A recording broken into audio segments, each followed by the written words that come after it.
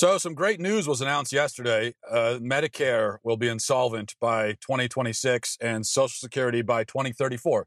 So this means, of course, something that we already knew, but now it makes it official that baby boomers will be the last to enjoy either benefit.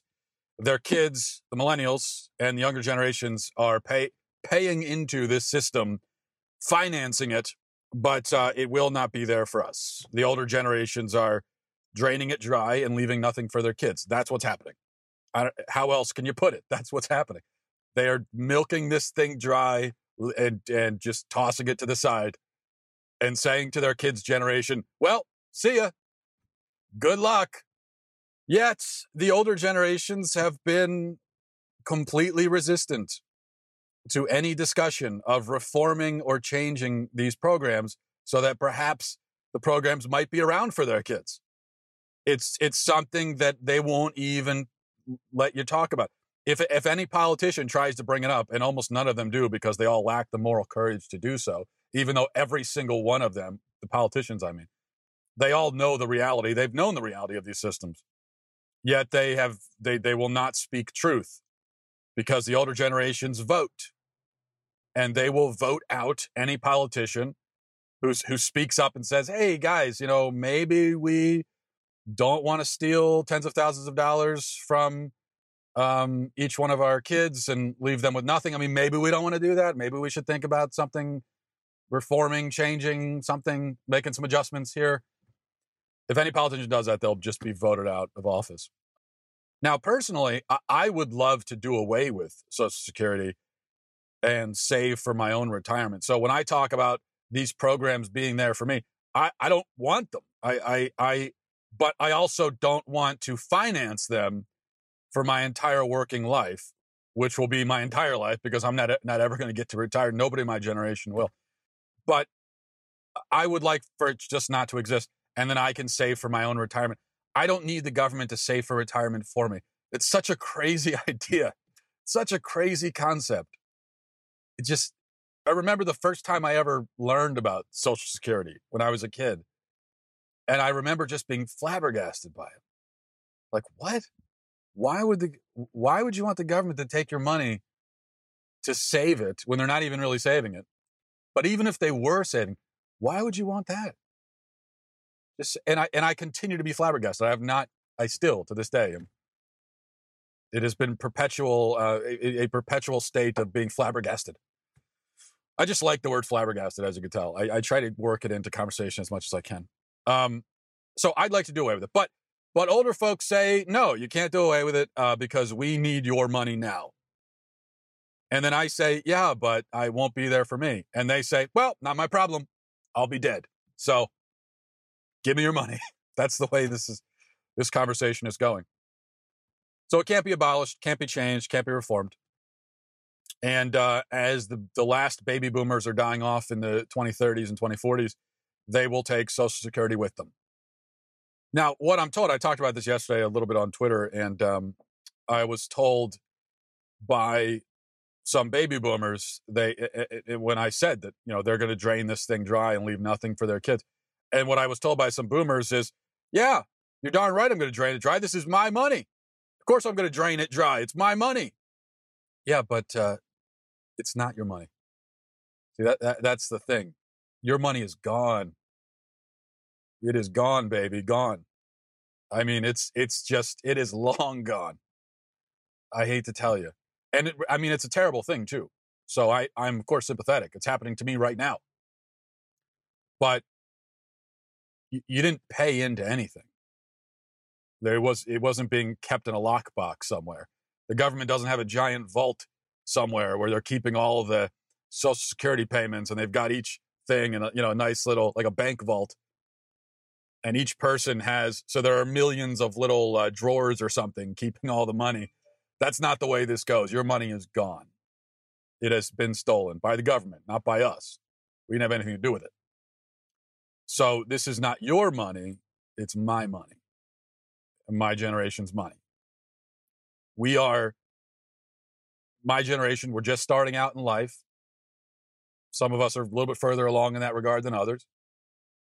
We don't have anywhere near the same assets, the same financial security as you do as an older person.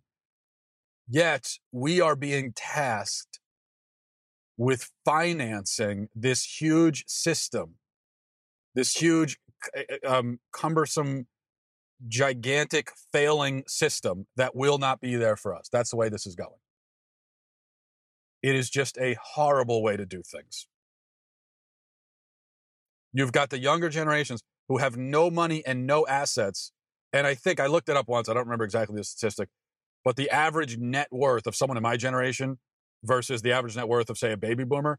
I mean, our average net worth is a third or a quarter. Yet we're the ones who have to finance this thing. And so it kind of leaves, if you're a baby boomer, it leaves you with a choice. You can either insist that we keep this system going as it is now, so that you can make all you can from it by taking from your kids' generation, knowing that it won't be there for us. So you could do that, which is what essentially we have been doing this whole time. Or you can demand that some changes and reforms be made to it. You can say, I'm willing to make a sacrifice now for my kids' generation because this is not right what we're doing. You could say, no, I'm not. Yes, the money was stolen from me. It's a horrible thing. I am not going to demand that I be made whole from the theft that happened to me by stealing from my kids. So I'm going to end this cycle of theft and deception. I don't want it to continue. I'm not going to put it on my kids. So you could say that. It is really just a shame that I have very rarely heard an older person say that. Almost all of them, it seems, are going with the former choice and saying, look, I don't care. I just need to get mine. Which brings me to a point that I want to make. I'll try to be as delicate as I can here. All of this complaining that people do about the millennial generation, calling it entitled and spoiled and selfish and lazy, I just don't see how the older generations, especially baby boomers, can accuse other people of those sins with a straight face. Let's review, okay? The baby boomers inherited a prosperous country from their parents who won World War II and did all those great things. So they inherited a prosperous country from them. They leave behind a bankrupted country drowning in debt. They inherited a culture with strong nuclear families. They leave behind a legacy of divorce and broken families. And they, in fact, were so terrible at marriage that their kids have given up on marriage almost entirely. They inherited relatively strong churches. They leave behind empty, decaying churches. And we can go right down the list, looking at things politically and socially. I mean, think about politically. Think about all the baby boomer politicians. Has there been a good one? That's almost the worst thing about, well, it's not the worst thing. The worst thing is the destruction wrought upon the family by the boomers. But still, politically, so whether you're looking at politically, socially, culturally, we find that the boomers just absolutely decimated everything. So, as the kind of their last and final act, they're going to drain Social Security dry and leave nothing for their kids. So are millennials entitled and selfish? Yeah, many are. But where do you think they learned it from? Where do you think they picked up the habit? Where did they learn it from? They learned it from the best, clearly. They were tutored.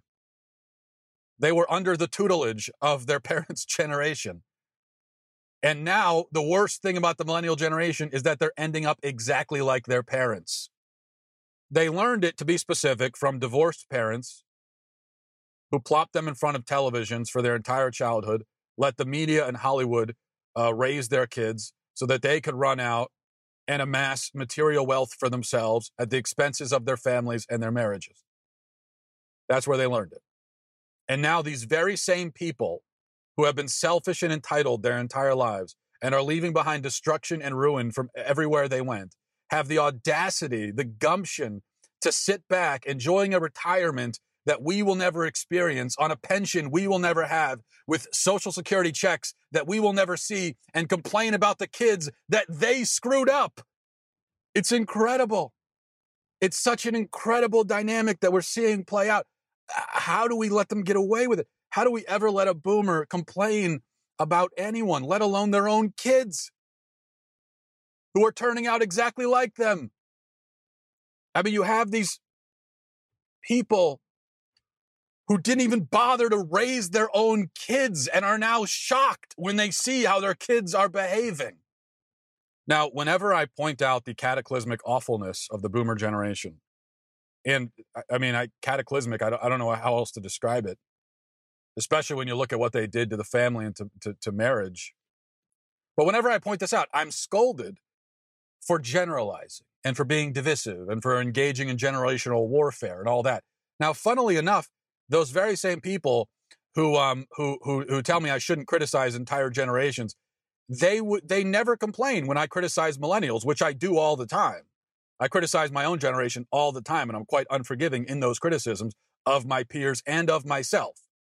And whenever I do that, I never hear these people say, well, that's unfair. You shouldn't lump an entire generation together. No, they don't say it then. They only say it when you talk about their generation. So again, we see the boomers expecting special treatment, which is in keeping with how they've always operated. Now, and I know this obviously does not apply to every boomer. It doesn't apply to my own parents. Hopefully, if you're a boomer watching this, or listening to this, it doesn't apply to you.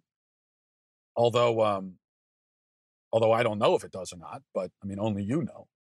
But if you know it doesn't apply to you, then there's no reason to be offended by anything that I'm saying. I'm sure in that case you agree with me, because just like when people criticize the millennial generation, you generally agree with those criticisms, and I say so. But it's clear that the boomer generation as a whole has been horrifically, historically terrible. And I do believe that's important to point out for two reasons. Number one, it's just a matter of being honest and just. I can't sit here and allow all the problems in our society to be foisted by the people who caused the problems onto my generation. I just can't. I can't tolerate that. It's not right. It's not just. It's not honest. And so I think in the interest of being honest, it's important to point this out. And I'm sorry. I don't have a lot of sympathy for boomers who whine when their generation is criticized. Millennials are criticized by everywhere, all the time, constantly, our whole lives. All the problems in society have been put on our shoulders from birth, for goodness sakes. And now you can't handle it when you're criticized a little bit? I mean, cry me a river. Second, if we're ever going to break this cycle, we have to understand where these problems come from and what caused them. To put all the blame on millennials, it's not just unjust and dishonest, but it also precludes us from actually ever solving any problems, because we're ignoring the origin of the problems. And where is the origin? Where can you find the origin? Well, as always, it goes back to the family. It goes back to the home. Baby boomers, speaking generally, okay, and it's not true of every single one individually, as I've already said a million times now, but baby boomers were very, very bad at marriage and very, very bad at parenting. And I feel that the statistics back me up on that. I mean, look at the divorce rate, especially look at the divorce rate in like the late 80s, early 90s, when, or really throughout the 80s into the early 90s. Look at the divorce rate when the boomer generation was in kind of prime marrying years. Look at the divorce rate. It is just astronomically high. It shot through the roof with the boomer generation. So when I say they were bad at marriage, I mean, that's an understatement. I'm being very kind, putting it that way. And if you're bad at marriage, you're going to be bad at parenting. How do we reverse this trend as millennials? We've got to be able to look at it, be honest about it, so that we can have some chance of reversing the trend. Well, we reverse it by shifting our focus, by putting our priorities where they belong, in the home, with our families. We form stable families. We remain loyal to them. We reject materialism, selfishness, greed, secularism, all of these things that our parents' generation embraced. We have to reject. We have to build our families on something stronger than that. That's our only hope. That's our hope of really making a change. And I mean, I don't have a lot of hope that it will actually happen, because I look at my own generation, and for the most part, most of us seem to be repeating the same mistakes as our parents.